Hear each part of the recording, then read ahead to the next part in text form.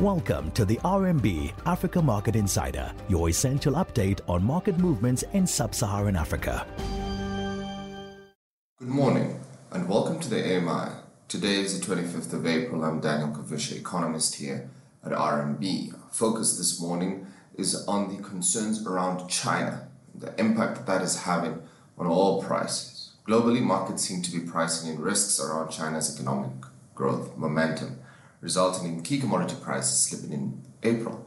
Price growth across most base metals will likely still be driven by supply chain constraint, keeping prices more or less elevated. China's recent surge in export of metals to the rest of the world is testament to this factor. Now, despite these efforts, market has turned its attention to general economic activity where lockdowns in lieu of rising COVID cases have dampened overall demand.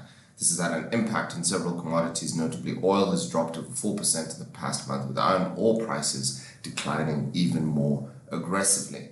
Slowdown expected in China as virus cases increase and tighter restrictions are implemented is counteracting the price rally spurred by Russia-Ukraine war.